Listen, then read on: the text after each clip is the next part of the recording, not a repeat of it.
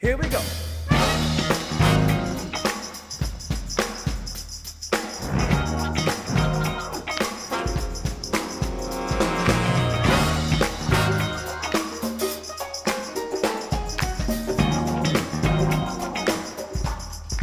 Lift every voice and sing till earth and heaven rings with the harmonies of liberty. Let our rejoice. KGNU listeners, can you imagine it is actually 2023?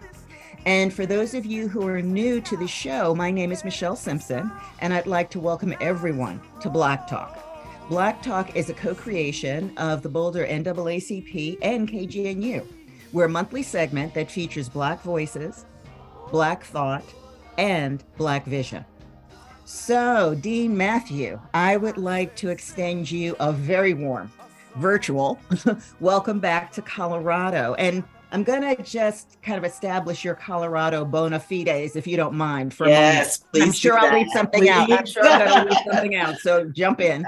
Yeah. You were a CU law professor and vice dean. Do I have that right? You have that right. Okay. And you were also a member of the Center of Bioethics Humanities on the Anschutz Medical Center campus. That is right. Thank you. And you held a joint appointment at the Colorado School of Public Health, and you founded the Colorado Health Equity Project. I co-founded the Colorado Health Equity Project. Okay, Yeah. You co-founded. Okay. Yes. Anything I've left out in terms of your time in Colorado? 14 years. Oh my God, there's so much to talk about. But I'm sure. Those are the main data points. Okay, so can I put you on the spot and ask you what, if anything, you miss about living and working in Colorado? I miss the sunshine.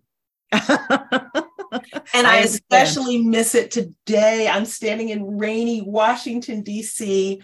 There was also a vibrancy about healthy living in Colorado. It was the culture. Now, I brought that with me.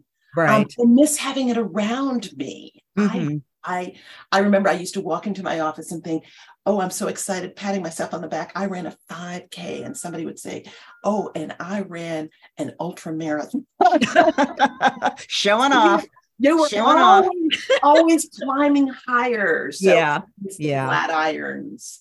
Yeah, absolutely. And they're all still waiting for you, anytime you're ready to come on back, and I'm speaking past tense because since 2020, you've been the dean and Harold H. Green Professor of Law at George Washington University Law School.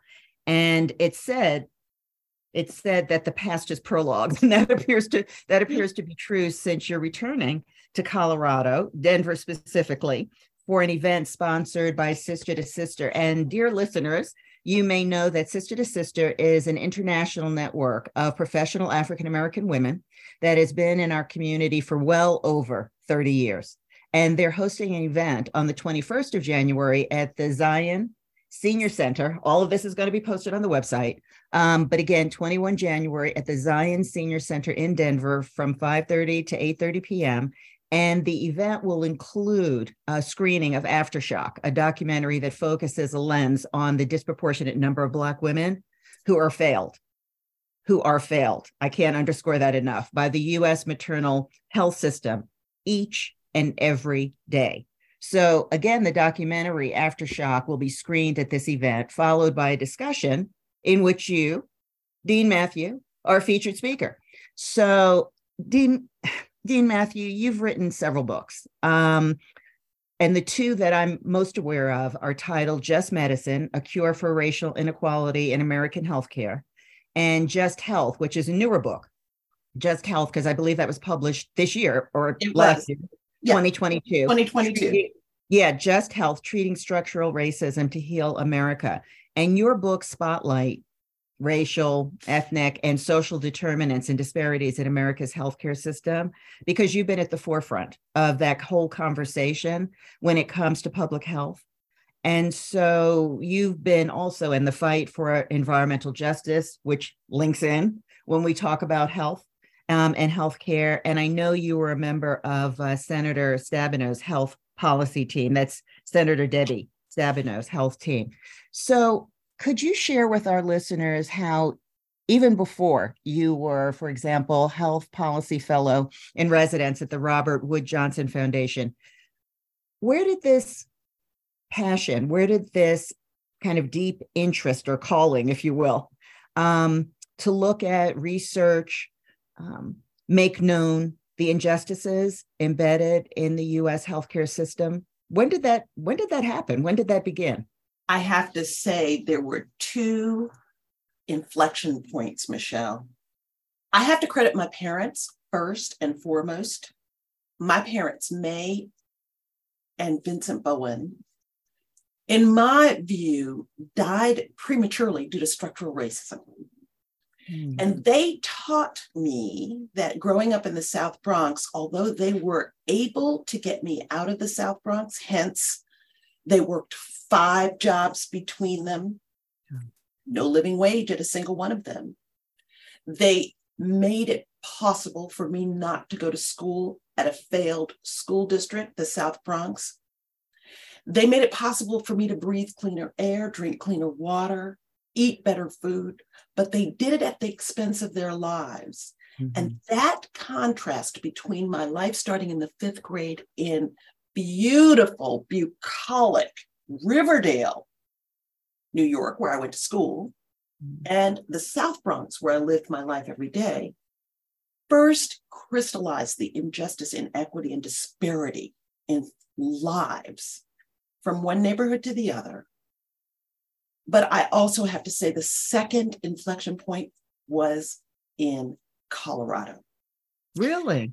Really, believe it or not, I began to really understand as a scholar that health disparities were no more than a measurable indicator of how just or unjust a society was. So there I was at the University of Colorado Law School studying civil rights, constitutional law, and thinking about justice deeply from a legal perspective. Okay. And then at the Anschutz Medical Campus, thinking about health disparities from a medical and sociology perspective. And the two came together for me in Colorado. So you, for example, were kind to include in my bio the co-founding of the Colorado Health Equity Project, CHEP. That was the first of 3 equity centers that I have founded or co-founded, because I began to see that, as Norman Daniels says, a society is only as healthy as it is just. So another way of saying that is that health is a byproduct of justice. Right. And so those two really came together for me as I looked at my parents' lives, and I looked at my family and my community, and then I looked at the law that made it possible for the lives of African Americans, Native Americans, Latina Americans in this country to be so vastly different. The law made that possible. Got it. It shows, it comes out in the wash, as they say, in health disparities. So let me ask you this. This past semester, I'm a philosophy professor, and this past semester in my class, it's titled Ethical Puzzles and Moral Conflicts. So in my class, we spent a lot of time, Dean Matthew, discussing fairness and justice, a lot. And justice is fairness. And the whole social justice approach to healthcare, and just to say quickly, to kind of sum it up, many who clamor for, encourage, push social justice and a social justice approach to healthcare is one in which everyone would have access to the health services they need, when and where they need them, without suffering financial hardship. And that's something we talked a lot about. This whole idea that no one would just get sick and die just because they can't afford healthcare or because they cannot access the healthcare services they need. So the titles of both of your books, Just Medicine and Just Health, what would that look like? What does justice look like? Yes, I could sit in your class and understand much more deeply the Rawlsian concept of justice that I perceive as underlying our legal founding. So we have a country that was founded with a document that starts by saying that we hold these truths to be self-evident. That means unquestionable, right? That all, at the time men, but all are created equal. And then in our Constitution, we embody that notion of equality in the 14th Amendment and throughout the document, saying, as the Supreme Court right down the street from me has emblazoned over its door, equal justice for all. Equality is an intrinsic principle, core value of our nation's founding. So if you marry that with health, and ask, what would this just, equal health system look like? It's really simple. It would look like everyone, every human being would have an equal opportunity to have what they need, when they need, how they need the resources to be healthy. Yeah. That's what it would mean. Okay. Let me ask you this. So in the spring, I believe it was the spring of 2021, the CDC, the Centers for Disease Control and Prevention, declared what most Black folks have known, that racism is a serious public health threat. And the declaration came at a time when it was impossible for anyone, who was breathing, to ignore that COVID-19 was having a disproportionate impact on communities of color. And for some who were first thinking about this, it kind of laid bare the racial health disparities in the United States. Do you believe, because again, you're working and in some of these circles where these conversations are being had and have been had, do you believe that that acknowledgement, because it happened not just at the CDC, but it happened on the local and regional level, where you had public health officials coming out to announce, again, as I said, what we've known, that racism is a public health issue? Do you think that's made a difference? Yes, I really do. It hasn't made the difference we need it to make, but it's started to shape the conversation so that we don't see health as just medical care. We don't see health as something that happens at the end of a long life of social context, which has contributed to the need for medical care. So the public health view of health is that upstream from when you actually have to go to a doctor, a clinic, a nurse, a person, even a doula, right, to provide you healthcare. Upstream from that, there are life circumstances that have much more to do with whether you are healthy or not healthy than simply your medical care or even access to medical care. Access to medical care, important, essential, but it accounts for about 10%, we estimate, of what determines whether you are healthy or not. Much more important is the 30-40% of social and environmental context. So where you eat and what you eat, the quality of the air you breathe, the quality of the water you drink, the quality of the housing that you live in, the quality of the education, the quality of the employment that you have access to, the food you have access to, the extent to which your environment is a healthy environment. Does it have recreational spaces? Is it over-policed? All of these have an influence far greater, that far outweighs whether you do or do not have a medical clinic next door. And as you were saying, anybody who was not living under a rock could see those inequalities, right? Those injustices play out during the COVID pandemic. No, absolutely. I don't know if you've, had the opportunity, and perhaps I should reverse that question. If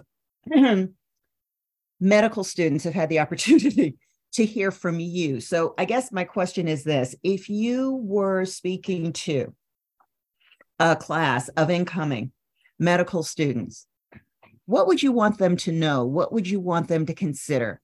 Or what classes would you want them to have an opportunity to sit in on? Because so much of this really is connected to, again, how we're training medical professionals, health professionals. I can't tell you how often I hear Black women specifically talk about not being heard, not being seen, their pain not being taken seriously. And right before our conversation, I received a scholarship application. I don't know if you recall the Betcher Scholarship, but anyway, big deal. And a young woman who I just feel such deep affection for asked me to write a letter of recommendation for her. And she is a young Black woman who wants to go to med school. That's her goal. And I just often think about medical education and the desire to treat, the desire to help. It just seems as if I was going to say derailed, but I don't know if it was ever on the rails. So I would ask you, what would you say? In other words, if you were speaking to prospective med students or medical students, and or, as I said, maybe an incoming class, or, dyed in the wool doctors, folks who are, treating folks every day, or maybe all of them, what would you want them to hear? What do they, in your mind, Dean Matthew, need to understand? Michelle, that's a great question. And just to link it to your prior question, one of the things that has changed is that more and more medical schools are asking me to talk to them about. Oh, that's fabulous. Yeah, it's really quite a wonderful outcome.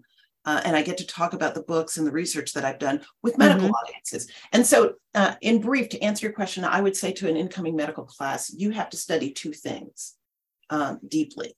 The public health view of medicine requires you to unpack what it means when the CDC's Rachel Walensky said that racism is a public health crisis. You have to study and unpack what that means.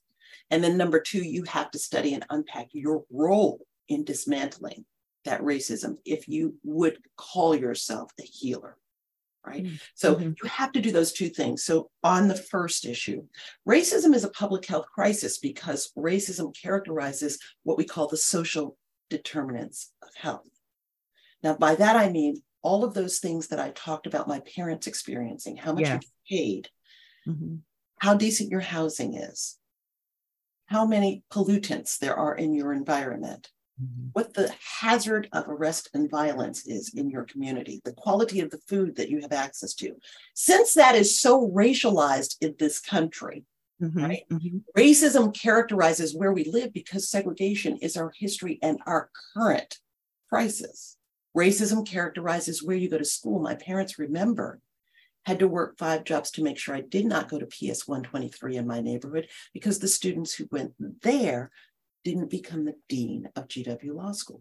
You had to go to a school outside of my neighborhood, not where Black and Latino, mostly Black, Puerto Rican, and Dominican families in my neighborhood went, right? So since segregation characterizes where we go to school, since there is a $23 billion funding gap between white school districts and Black and Latino school districts in the United States, racism characterizes what makes people healthy. Medical students have to understand this because even if they treat, let's pick a really common disease in the South Bronx where I live, Asthma Alley, asthma for children.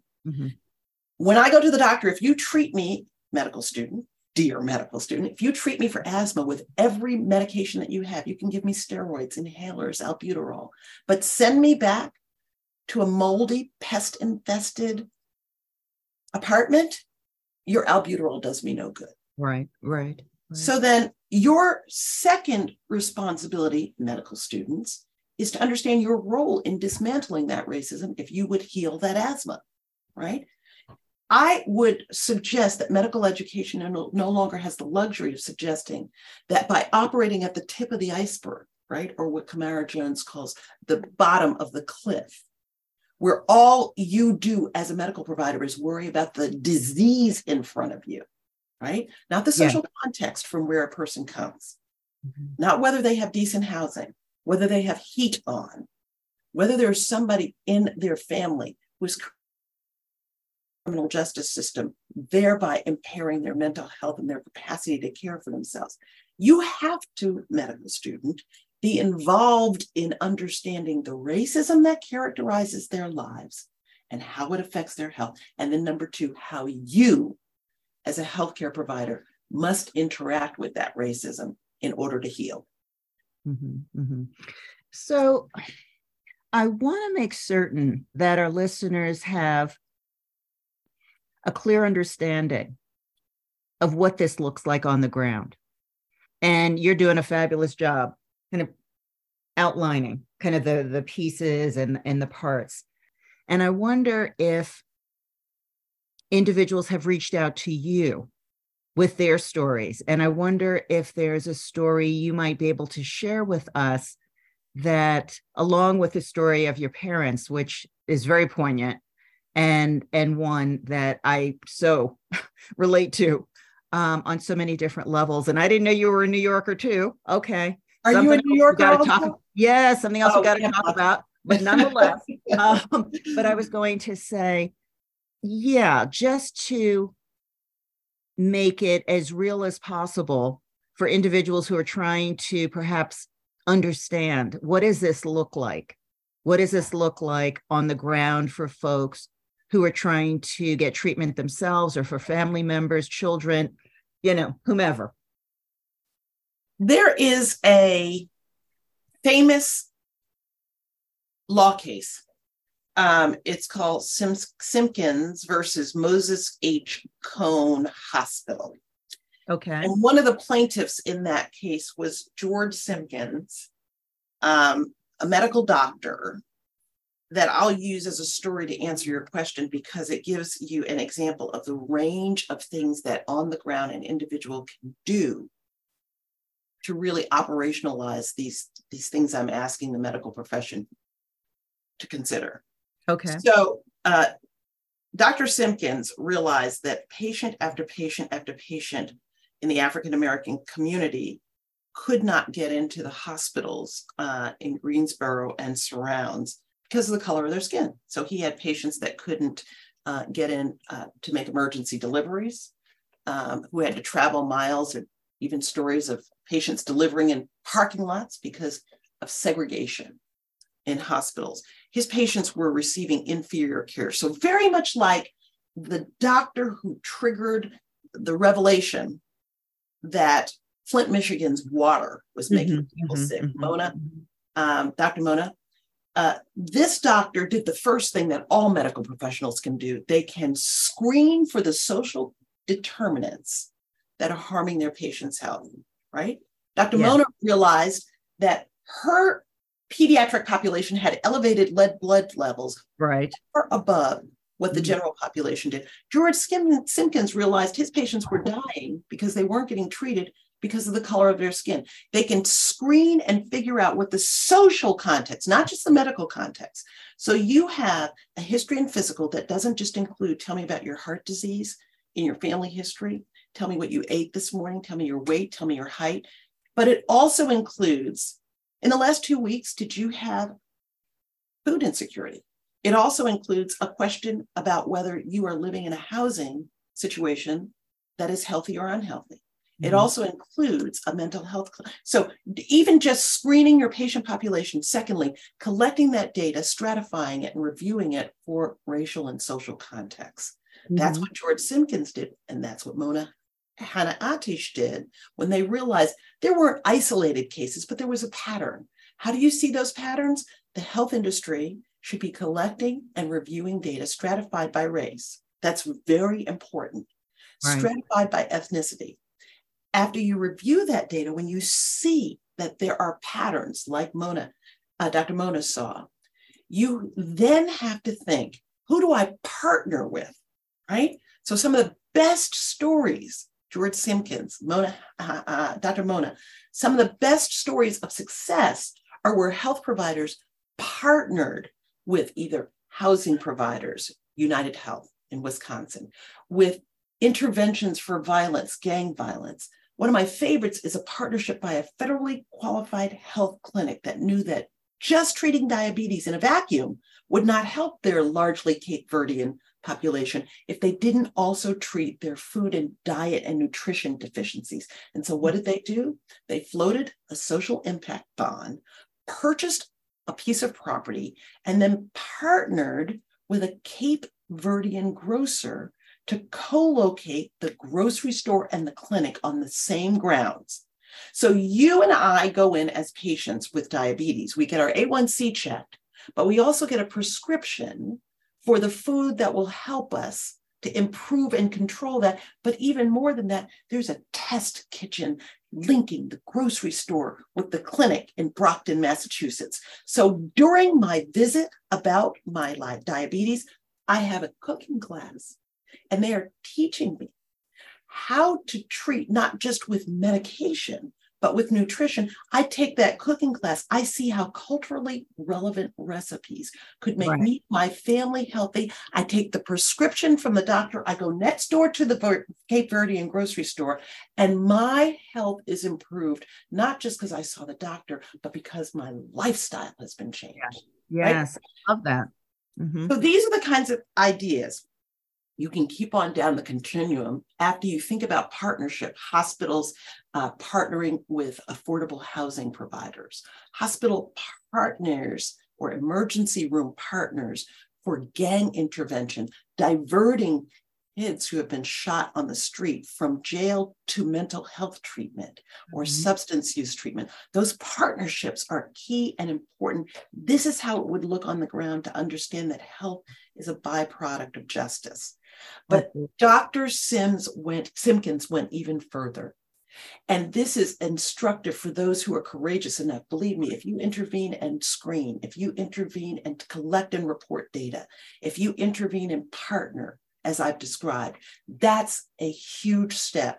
But Dr. Simpkins is a model because he went further. He went further as an advocate.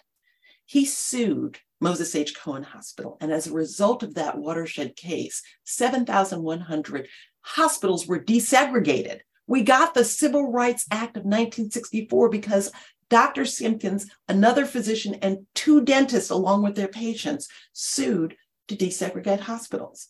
They marched on Washington as part of the Medical Committee for Civil Rights, later Human Rights, in order to advocate for civil rights and justice. And I contend that in order for health to be a byproduct of justice, some doctors, some medical students have to do that as well. They've got to get involved with the law. It's all love. It's all love. It's all love.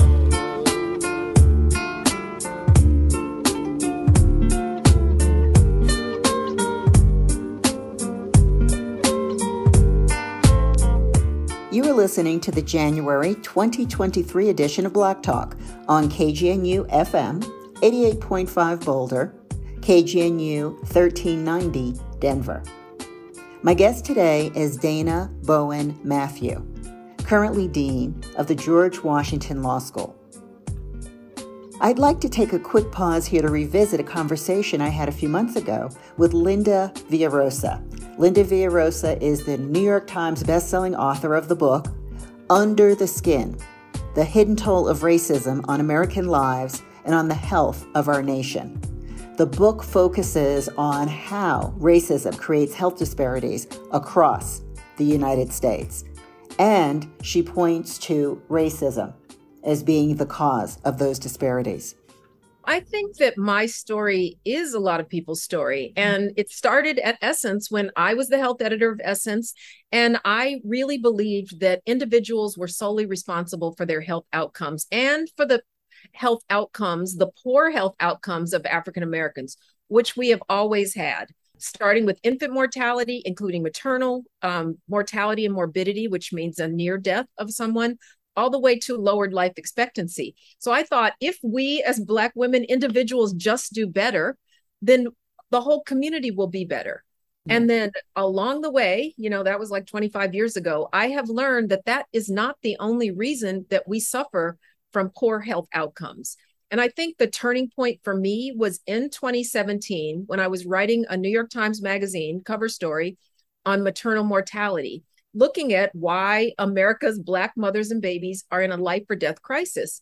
The statistic that got to me was, why is America the only country where the number of women who die or almost die in childbirth or pregnancy is going up?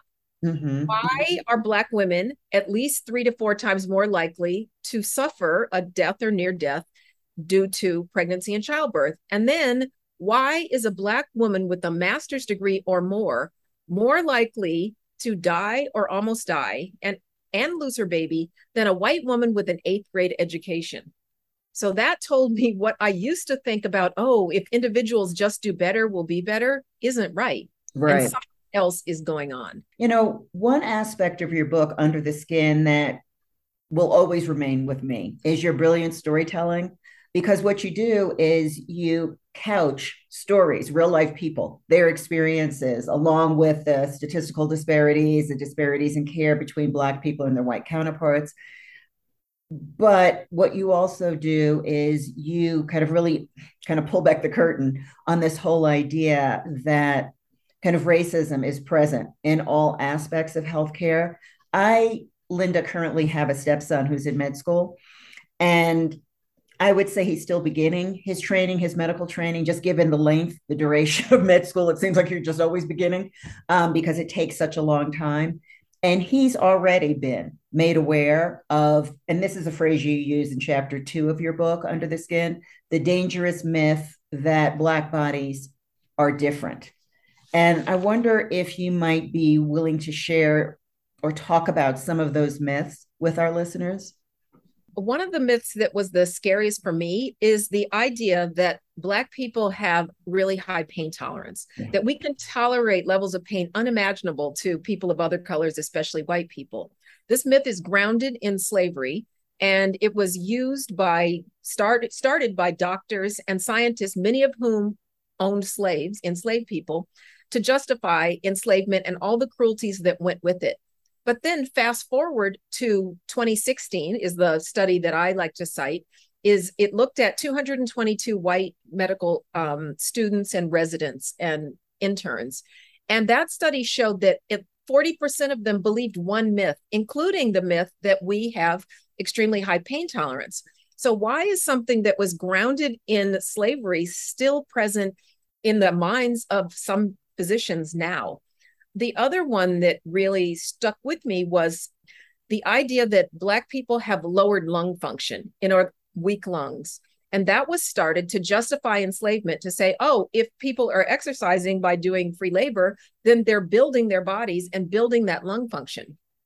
Ridiculous as it sounds, it may have originated with Thomas Jefferson, but it was really grounded in medical education and training by this Dr. Samuel Cartwright, who was a physician who invented a machine called a spirometer, which measured lung function.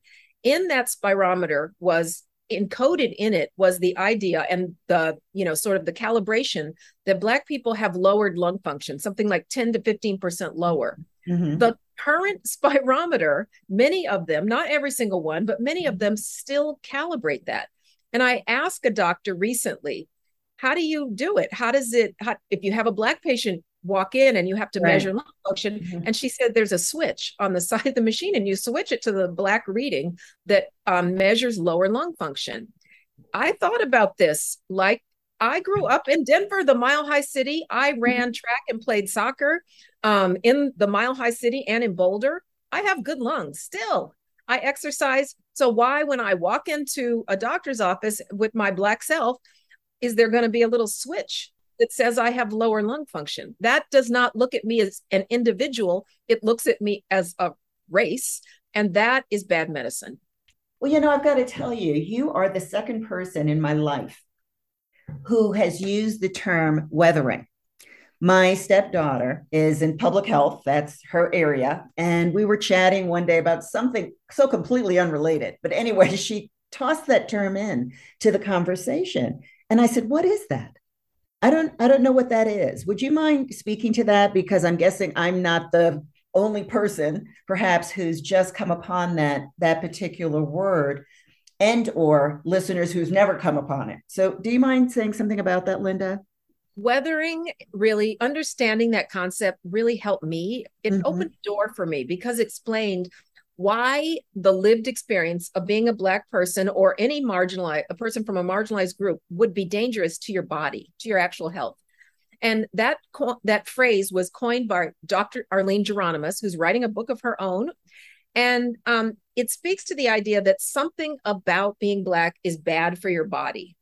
And it's not limited to Black people, but we've been suffering from the effects of discrimination the longest.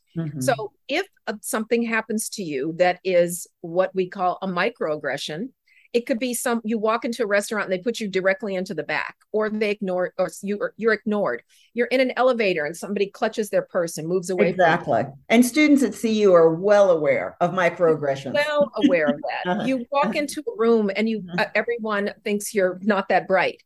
All those things. Or it's a macroaggression, which means you're discriminated by the police in housing or at your job, which is, really terrible. So when those things happen, your body changes, the functions of your body change, and your heart rate goes up, your blood pressure rises, and your cortisol levels, stress hormones increase, which is all good. It's like the fight or flight syndrome. However, when it happens too much, if it's triggered over and over again, it causes a kind of premature aging to the body, which is called weathering. And that weathering comes from the word, is because Dr. Geronimus is a scientist and a poet. And it speaks to the idea that when a house, it gets weathered by the storm, it knocks off the shingles, it chips the paint, it breaks the windows. In a dual way, we're still here. We're weathering this storm. It's hurting us, but we're weathering it. We're still here, just the way that house is still standing. That was Linda Villarosa, author of Under the Skin, The Hidden Toll of Racism on American Lives and on the Health of Our Nation. I'd like to bring us back to our conversation with Dean Matthew. Dean Matthew brings a vast pool of knowledge as both an attorney and public health expert. She brings both of these areas of expertise to bear as we examine the social and racial conditions that contribute to persistent health inequities among Black women, and have, one could very, very convincingly argue, and have been in place since 1619.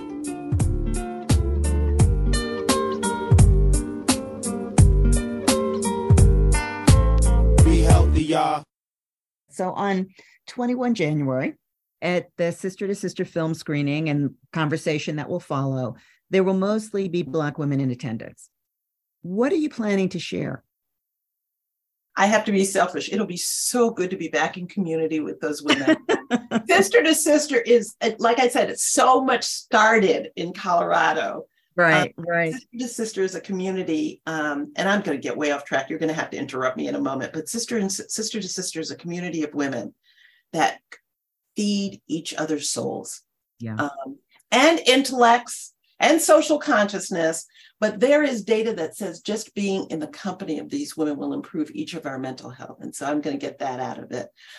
But also, and Dean Matthew, may I add, the food is not bad either. Oh, it's not bad.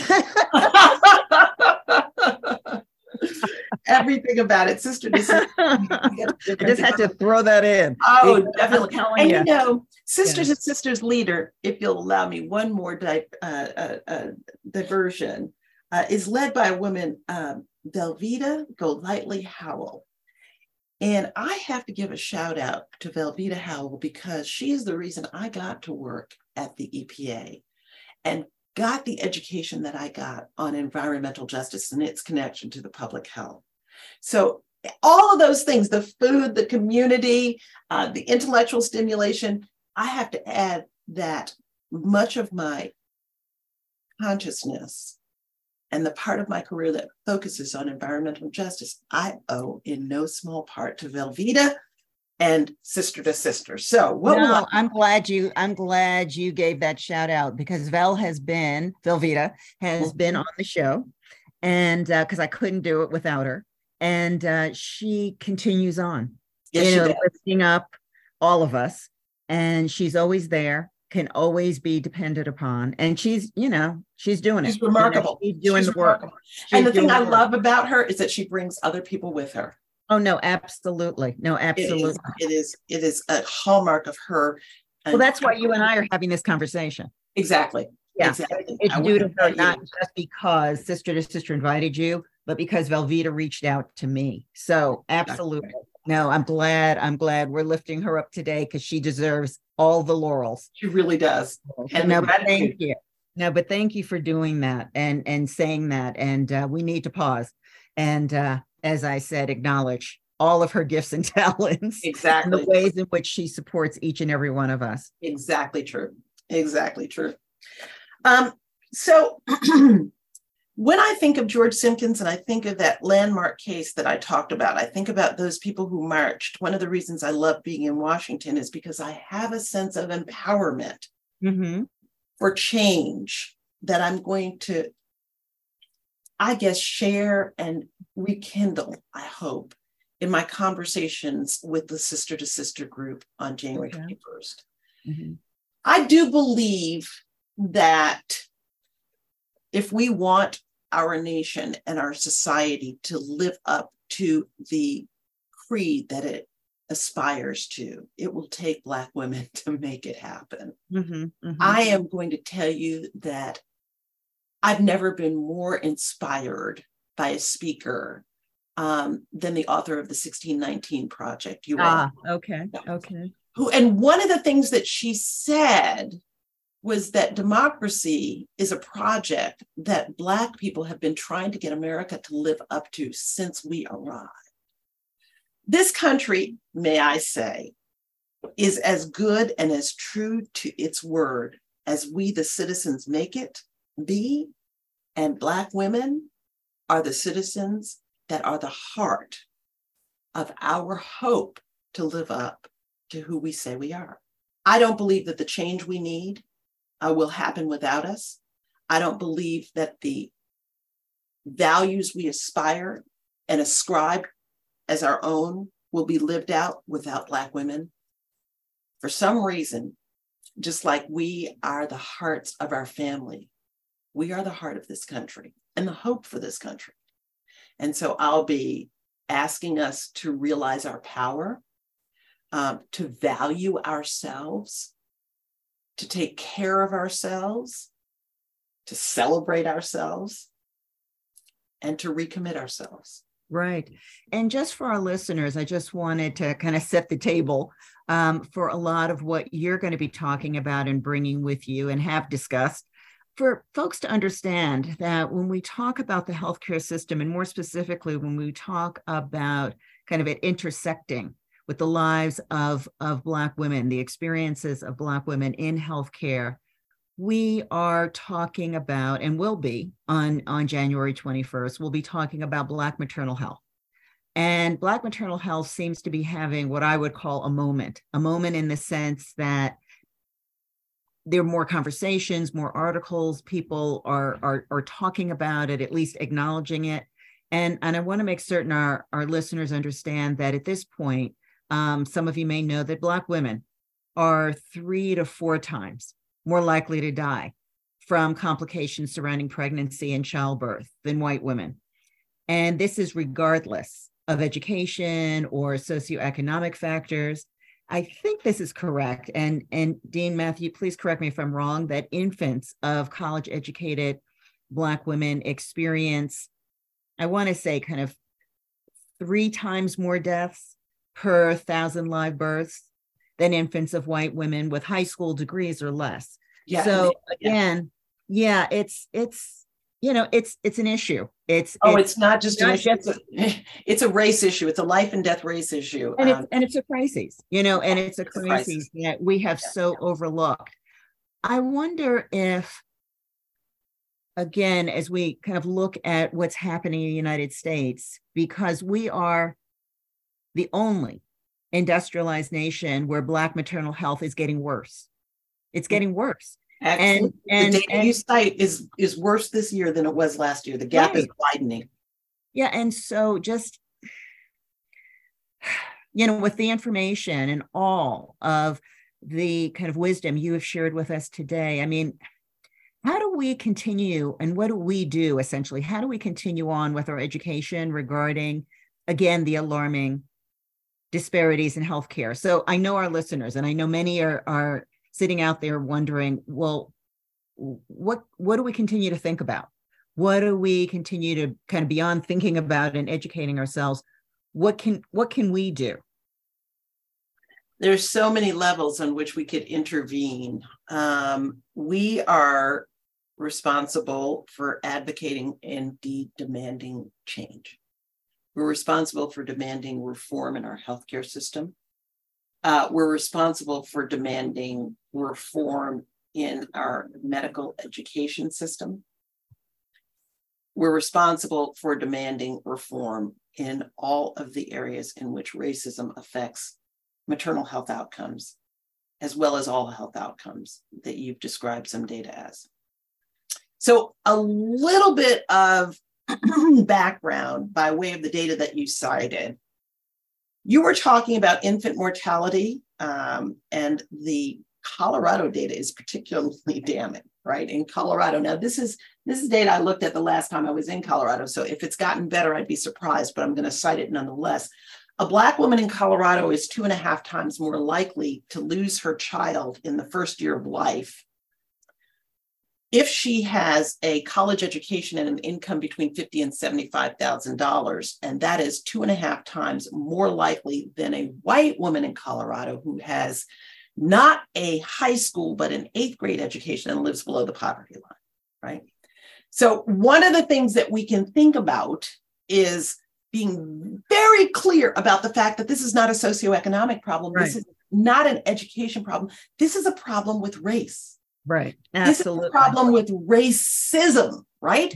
So one of the things we can demand is that people stop describing this problem as though we can avoid the fact that it's not the color of our skin or our descendants or ancestry. It is the social context in which we receive medical care, the way I'm treated, the way I'm credited or not credited when I walk into a healthcare environment, my access to treatment because of the color of my skin, the assumptions and perceptions that providers have, as you said in the opening, Michelle. One of the data points in my book is many, many interviews where women said, especially Black women, but Latino women as well, I went to the doctor, I told them I was in pain and they didn't believe me. They sent me home, right? Or I went to the doctor and I said, think about Serena Williams, right? All the money in the world, fame, fortune, and still she can't get someone to believe that she's susceptible to preeclampsia. Right, right. I'm not able to deliver in a healthy environment where my baby and I are respected, expected to be healthy, treated as though we are human beings, right? And given the kind of care that would yield good maternal health outcomes. That is our responsibility to demand change for. And that's going to happen as we equip ourselves with knowledge, as we make our voices heard, as we find intervention points that are suitable for each of us. And each of us doesn't have to necessarily march. I march, I litigate, I'm out talking. But there are people who, as a mom in a public school, looks around and sees that her little girls are being disproportionately suspended and excluded from school when compared to white little girls, right? And speaking out to change that discipline difference will ultimately change health outcomes. Mm-hmm. Speaking out, if you are a provider of employment and looking at the disparities in income of promotion, that'll change health outcomes, right? If my father was paid a living wage, he wouldn't have had to work 5 jobs between he and my mom, right? Mm-hmm. My children might still have their grandparents. Exactly. As many of my white colleagues do. Yeah. You know, Dean Matthew, what's going on in the law schools? What's going on at GW? So, you know, we're talking about, excuse me, we're talking about healthcare providers and we're talking about education and some of the changes that need to occur within medical education, but also just in terms of outlook perception, looking at issues to do with implicit bias and all of that. What's going on in law schools, or maybe yours in particular, when it comes to preparing attorneys to deal with some of these issues? In terms of courses, in terms of speakers coming in and kind of perhaps influencing the thinking of law students. What's going on within the legal profession around this and preparing people to take this on? Because as you said, I mean, this intersection between kind of medicine and the law and having to fight this on several fronts, law being a big front. How are things going there? How is this being received or being discussed? I'm really glad you asked. I will tell you that one of the things that's going on here at the George Washington University that I'm pretty proud of is that we are forming something called the Equity Institute. It's an institute dedicated to the biggest change in the academy I see as necessary to deal with these problems we've been talking about. And that is to unite law with every other discipline across the university. So if there are researchers in the Department of Anthropology and sociology and philosophy and medicine and public health and nursing who are working on disparities, who are working on inequality, which I contend is the quintessential, it is the existential threat of our time, inequality, specifically racial inequality. If those researchers are working in those departments, they're going to come up with new knowledge and new solutions that law could help them turn into policy on the ground. And so we are in the Equity Institute, bringing together researchers across the campus who are looking from different angles using different lenses at how to educate students as civil servants, how to produce new research and knowledge that is aimed at eradicating racism and taking that new knowledge into legislative chambers, into courtrooms, into city councils, into school boards, so that we can actually make sure that change doesn't stop at the academy. But we train, I hope, a veritable army of people who are thinking now in an interdisciplinary way, who are thinking about how what they do connects to the social justice needs of the community around them, connects to actually changing behavior, laws, policies on the ground. And so this Equity Institute, I have to say, got its start at Colorado. The Colorado Health Equity Project was the first. Did it really? Yeah, Colorado Health Equity Project. We were and I will say some of those are still going. We were an incubator, if you will, for medical legal partnerships. That is a partnership, this interdisciplinarity, a partnership between law students and medical students going into federally qualified health clinics in order to remove the legal barriers. Remember my asthma example, to remove the legal barriers to good health.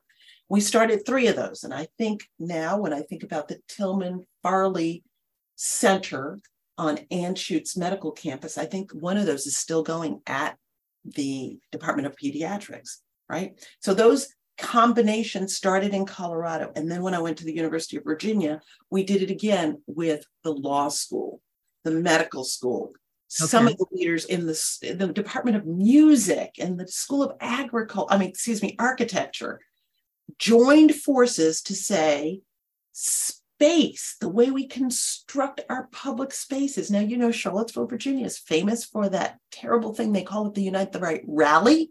Yes. Unite the Right race massacre, right? But the statues of Confederate generals came down in Charlottesville. This is a public health as well as social justice victory, right? Absolutely. That people do not walk into spaces that are just incessantly communicating your inferiority and white superiority. That has been dismantled. So seeing those combinations come out of the higher education, the halls of higher education, is one of the most important developments that I'm seeing across the country, really, and here at George Washington University as well. Oh, that is fabulous. My gosh, you make me want to go back to law school. I got to tell you, it's where the action is. but maybe not. Once was enough. I can understand. I can definitely understand. Once was more than enough. So, Dean Matthew, it has been wonderful to have a chance to speak with you today. And I cannot wait, because I'm going to be in that audience on the 21st of January. I cannot wait to learn more and to hear more of what you have to say. And I want to also remind our listeners, if you would like to learn more from Dr. Dana Bowen Matthew, you can pick up one or both of her books, and we'll post all of that information, titles, etc., on our website. And remember that you can attend the Sister to Sister film screening of Aftershock and the discussion that will follow, that will be featuring Dr. Dana Bowen Matthew, which again is scheduled for Saturday, 21 January from 5:30 to 8:30 at the Zion Senior Center in Denver. And as I said, the address, all the details, all the particulars will be posted on the KGNU website. And again, I cannot thank you enough. We are so excited to have you here, have you back with us. I don't know, GW. It's gonna be coming home. Oh, Michelle, I've been so honored to be on your program and have the privilege of speaking to you and your listeners. Thank you so much for your interest. Thank you so much for the exciting and vibrant conversation. You really pushed me. You started by saying, "Can I put you on the spot?" I said, "Oh boy." And it had an impact on me to be able to talk with you in this depth on these subjects. So I thank you for having me very much. Oh, the pleasure is mine.